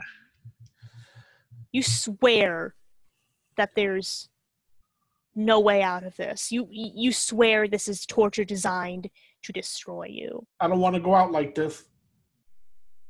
You feel a hand on your shoulder.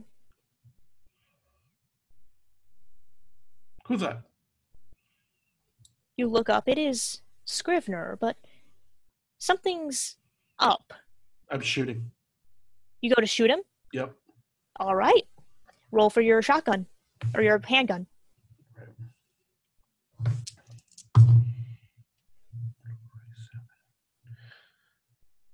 Pass.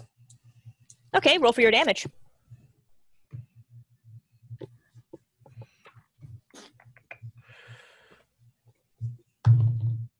Eight. Okay, yeah. You shoot him, you aim for the head, and you blast him in the head. He looks shocked for about 5 seconds. Then he stumbles, falls back, and falls dead. Well, oh shit, what did I just do? Good question, because as you go to check, you lean over. Is he really dead? He can't be dead. You didn't just shoot him, did you? You okay, Bartleby? Oh no, he doesn't wake up. Oh shit. But you do see something kind of moving under the skin of his chest. You can see it kind of moving. It kind of up his throat. And I say, fuck it. And I just unload with the rest of my shots. You unload, and it's about this point, as you unload, the body splits open. There's this black substance that starts oozing from the body. And a multitude of blackish tentacles start creeping out of the body, pulling itself forward, pulling something much, much larger than should have been able to fit in there. No reaction to the gunshots? Oh no reaction at all. But you do hear a voice. It's Scrivener's voice. At least you thought it was Scrivener's voice. Very, very stupid of you, Richie. You hear this almost into your head. Very stupid. But you've served your purpose well enough. I believe it's time for your final reward. And, It's crawling towards me? oh yes, it's crawling chaotically towards you. It's massive. It's something that is almost, God, you can't place it. It is this ever-changing, nebulous thing. Faceless, almost mindless, moving with single-minded determination towards you, reaching out for you. I'm coming to join you, pops. And then I'm just gonna run toward, like, I'm gonna drop my gun. By now, I'd probably be out of shots. Oh yeah, you're out of sanity insane. at this point too. I mean, seeing this thing come forth is pretty awful. I mean, you could roll sanity if you really wanted to. I'm completely insane. I'm just gonna just throw myself at it to try and just attack with everything.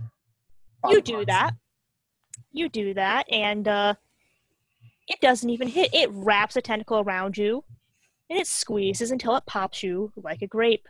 You are dead.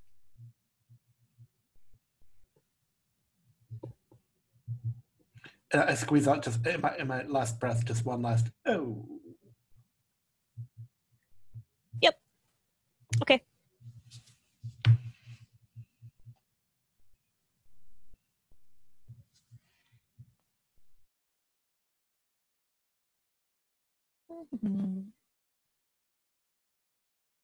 Sam.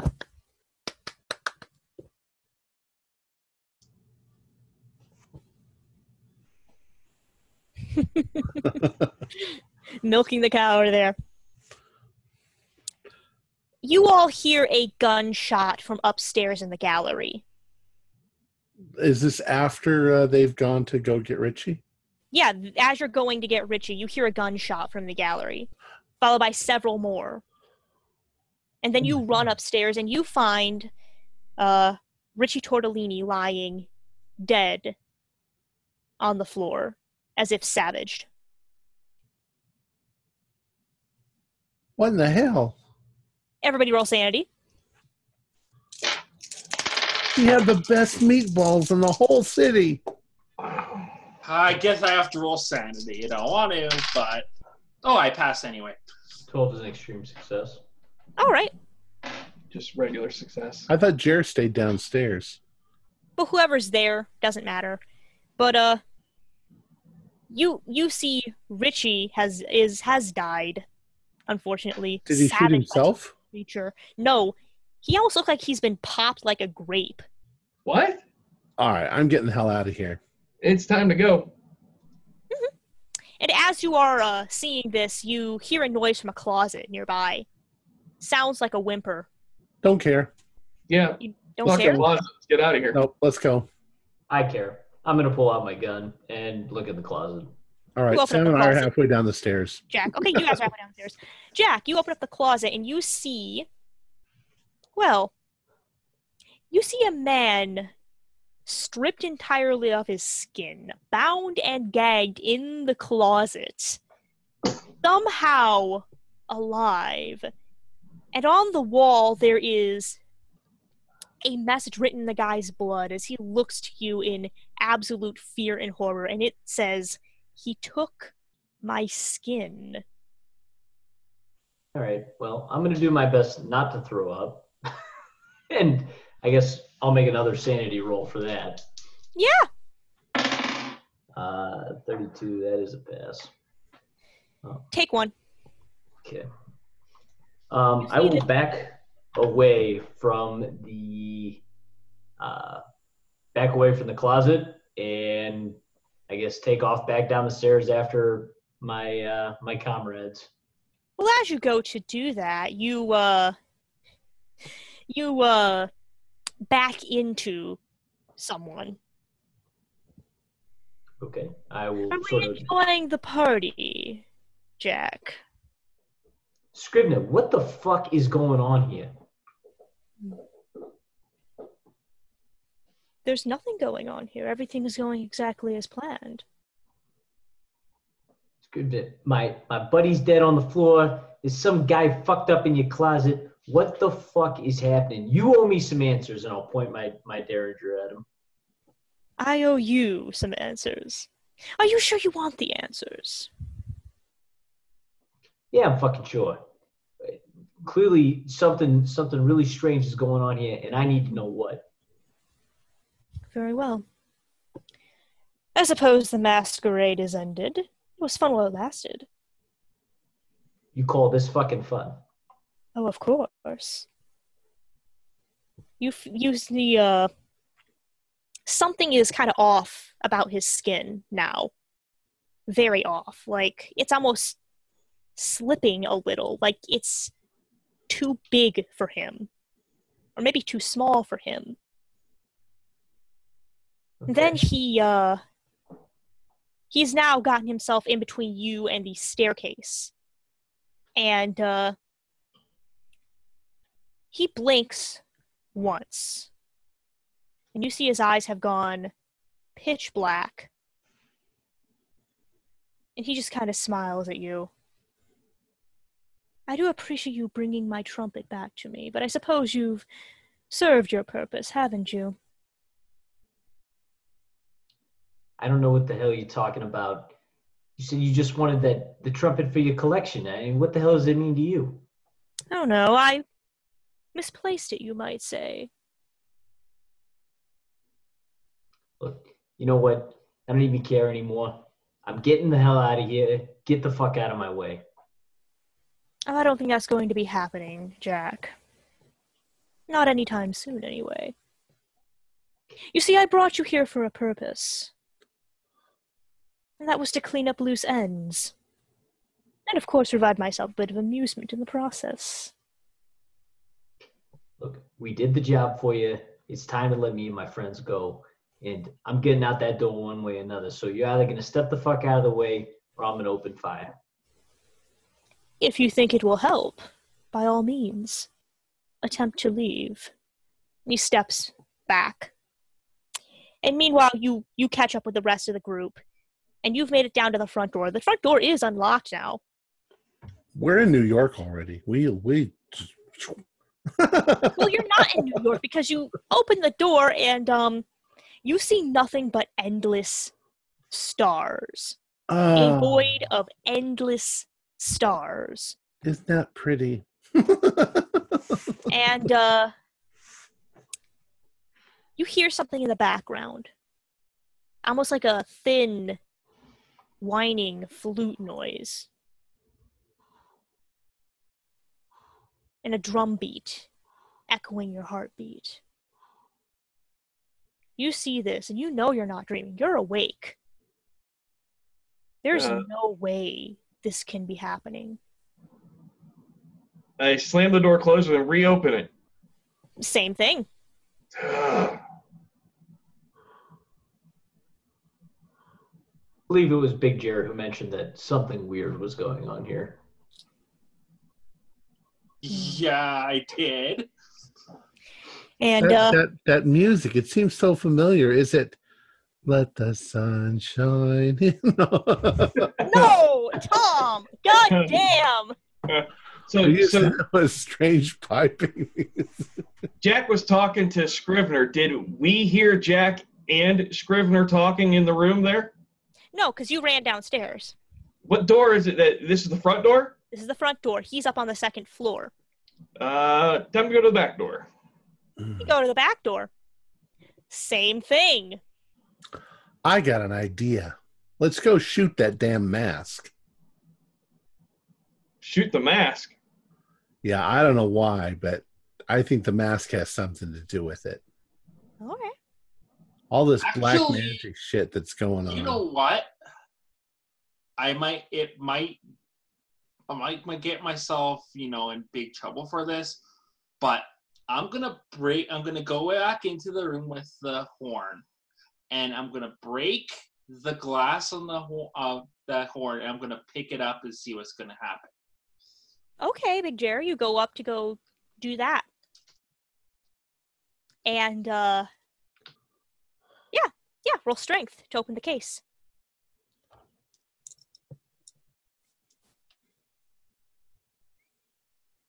I pass. All right. How well do you pass? By 5. Okay. You go to open up the case, and you take the nearest object and you smash the case open. And as you do that, and go to pick up the horn, you feel a sudden jolt of power moving through and up your arms. And you find it sounds like an electrical shock. You can't let go of this horn. But you start feeling as if years are draining from you. Decades. And you look down, you can see yourself actually aging rapidly. And then starting to kind of shrivel and crumble and become dust. And as you watch this in horror, you hear Scrivener behind you, and he goes, I did tell you that they were specially alarmed. A shame. I was hoping you'd be smarter than that. I suppose I'm wrong. That is the last thing you hear, Big Jer, before you crumble into dust and die. The rest of you, you're running towards where now? The back door, or? Well, we can't get to the front door or the back door, so we're going into the gallery, and I'm going to shoot that damn mask. And I'm like, oh my God, nobody puts chair in a little tiny box on the floor. So then you all see this happen to Jer. I need you all to roll sanity. Now he's little Jer. Oh, I failed that one. I got 20. Failed that one too. I'm apparently got a will of steel. Trixie has a will of steel. She'll be the only one that survives this. Guaranteed. Sam, you see this. It's pretty horrific, so, take 4. How is your sanity at this point? That's a total of 5 that I've lost tonight. Indeed. Good. You see this, and you just start fucking panicking. You start, like you can't stop screaming. I can't rationalize this shit anymore. No, this should not be. Scrivener looks up at you, and at this point, his eyes are black, completely black. And he smiles, and he says nothing, but you almost start seeing his form shift. And he starts kind of like, as he does, he starts kind of like tearing the skin off of his body. And underneath is a completely different person, but it's another person you recognize. It's that dark-skinned man you've been seeing. It's that man in the red suit that seems to have been showing up every time something went awry. And you realize this, and it suddenly clicks. They're all the same person, or the same being. Scrivener was never Scrivener. And that means the man that Jack found in that closet was the real Scrivener. We never saw the guy in the closet. No, but Jack did. So this kind of all clicks for me all at once. Yes. It clicks for you all at once. Bang, I'm shooting the mask. Did you roll for your handgun? Oh. I'm standing right in front of it. Mm-hmm. It's not moving. 08. Yes, I hit it. All right. That does a good amount of damage. It chips off part of the mask, one of the eyes. And then you suddenly see Scrivener, not Scrivener, turn and glare at you, Trixie. I'll fire again. You do it again. If I see him getting that reaction, I'm going to unload with the 9 that I've got in my jacket. Got 45. All right, well, yeah, you keep shooting it, Trixie. It does a little more damage this time. It dents it like it's like a metal. Doesn't really chip it, but suddenly, Scrivener, not Scrivener, gets extremely angry. He gives an inhuman shriek, and his arm kind of warps itself into a mass of black tentacles, shoots out at you, grabs you, and starts to squeeze. Ow. He starts pulling you. Watch the mink coat. Towards him. You're not even doing that at this point. At this point, you're just screaming because, holy shit, this guy's arm just turned into tentacles, and he's pulling you towards him. I'm assuming my Derringer's still out. I'm going to try and aim a shot at the extended tentacle arm somewhere in the middle. Okay.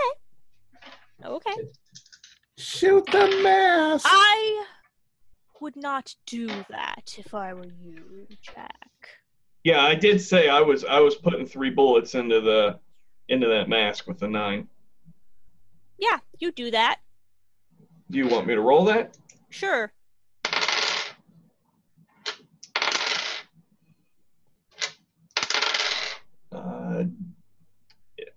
And 2 regular passes, and my last roll was an ot 4. I don't know if that qualifies for anything special, if it matters. Okay.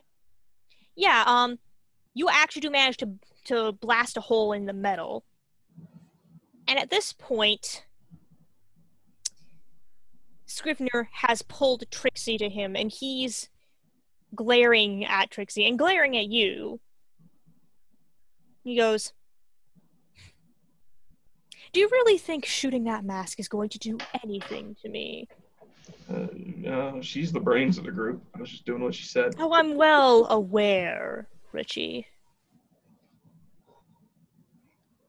You've done your jobs admirably, but you are becoming a thorn in my side.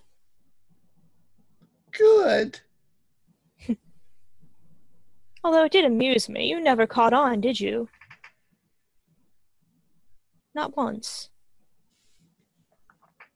Caught on to what? You paid well. I did. Not that it matters now. That mask won't destroy me. If you destroy it, I cannot be destroyed. You cannot destroy a god. I'm not trying to destroy you. I'm trying to piss you off. Well, you have succeeded in that regard. And you're a beautiful woman, Trixie. It's a shame. But if you continue your actions, I'll have to destroy you entirely. And as if I'm going to spit in his face. You're going to spit in his face? Yeah. Okay. Trixie. You do that. So, Scrivener just kind of blinks. Scrivener, are you saying there's a way out of this situation here? Oh, there isn't. Oh. So spit in his face. You do that. And I shoot one of these big glass windows then. Okay. Well, you're doing that. Scrivener's head morphs into a massive, bloody red tongue, surrounded by teeth, and he kind of wraps the tongue around you, Trixie, pulls you into the maw, and eats you in one bite, and Trixie is dead. Sam, you see this, and since you had feelings for Trixie, I need you to roll sanity. That's a fail, 91. Oh, God. It's not critical. I'm gonna say after this, since you saw him transform, he starts transforming the rest of the way, and I need you to take 95 sanity. You are so distraught and horrified at this ever-shifting creature that starts coming out and shifting from Scrivener's form and just ate Trixie that you can't rationalize it. Your last thought you remember as you start to turn the gun on yourself, weeping in fear, is you realize everything you've been hearing and seeing, it all clicks for you. You know in your madness this creature's name, this god's name. His name is Nyarlathotep. And then, with a single bullet, you end your life and you are dead. Okay. I believe there is one more person left. The lone survivor.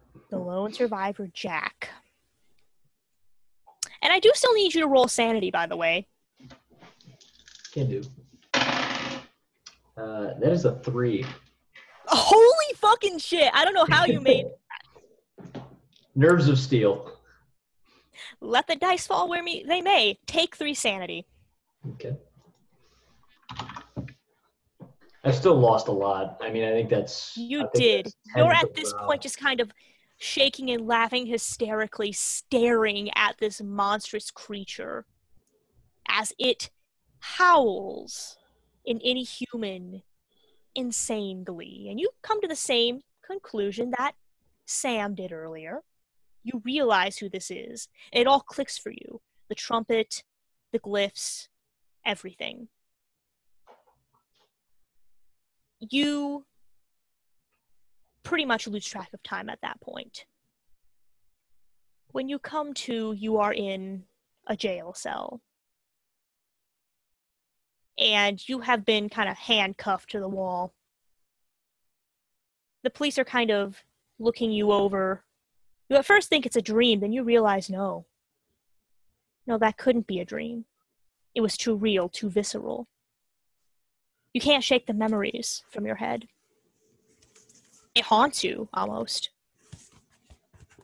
The police kind of look you over, and you hear the officers kind of murmuring to themselves. You can't bring the courage to talk. You almost are too afraid to talk lest Nyarlathotep hear you. Surely he can hear you, can't she? Even now? And you hear the officers talk to each other. So you say you found him in the old mansion up on the hill over there. Yeah, he was curled up, holding his gun and just sobbing and sobbing. I mean, the gun was empty. He'd spent every last bullet. There were around 4 corpses we found, all of them dead. They all seemed to be notorious criminals. We ran the background check. 3 men and a woman. They were almost savaged. It's incredible. And of course, he's not talking, is he? No, he hasn't been talking since he woke up. We think he might be shocked. Well, we've run the background check, and at this point, if we can't get his take on things, we could jail him. We can't jail him, we don't have much evidence. We have 4 bodies! I should point out he did keep saying one thing when we first saw him, and then he went silent. Yeah, what was that? He kept murmuring, "There is no rest at the judgment place. There is no rest at the judgment place."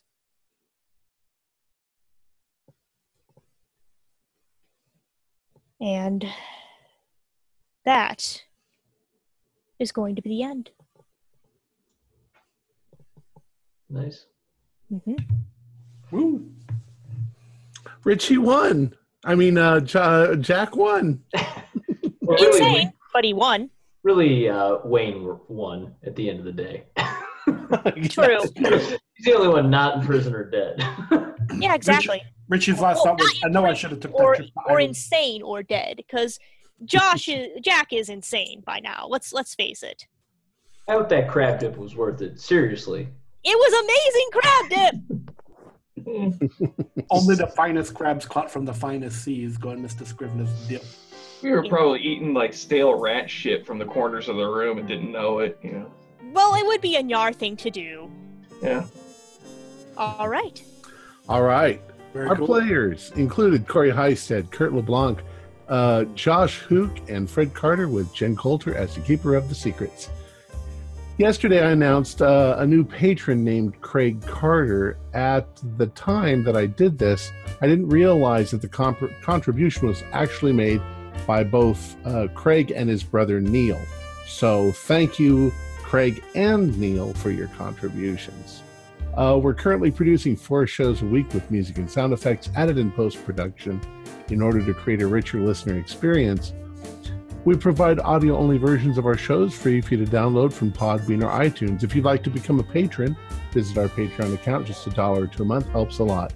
Like, share, and subscribe to our channel for updates on our latest shows, and leave us some comments. We love reading them. This is Tom Rayleigh, together with all the members of our gaming club, inviting you to journey with us once again into the darkness for another adventure into the universe of H.P. Lovecraft and the Call of Cthulhu role-playing game. Until next time, good luck and good gaming.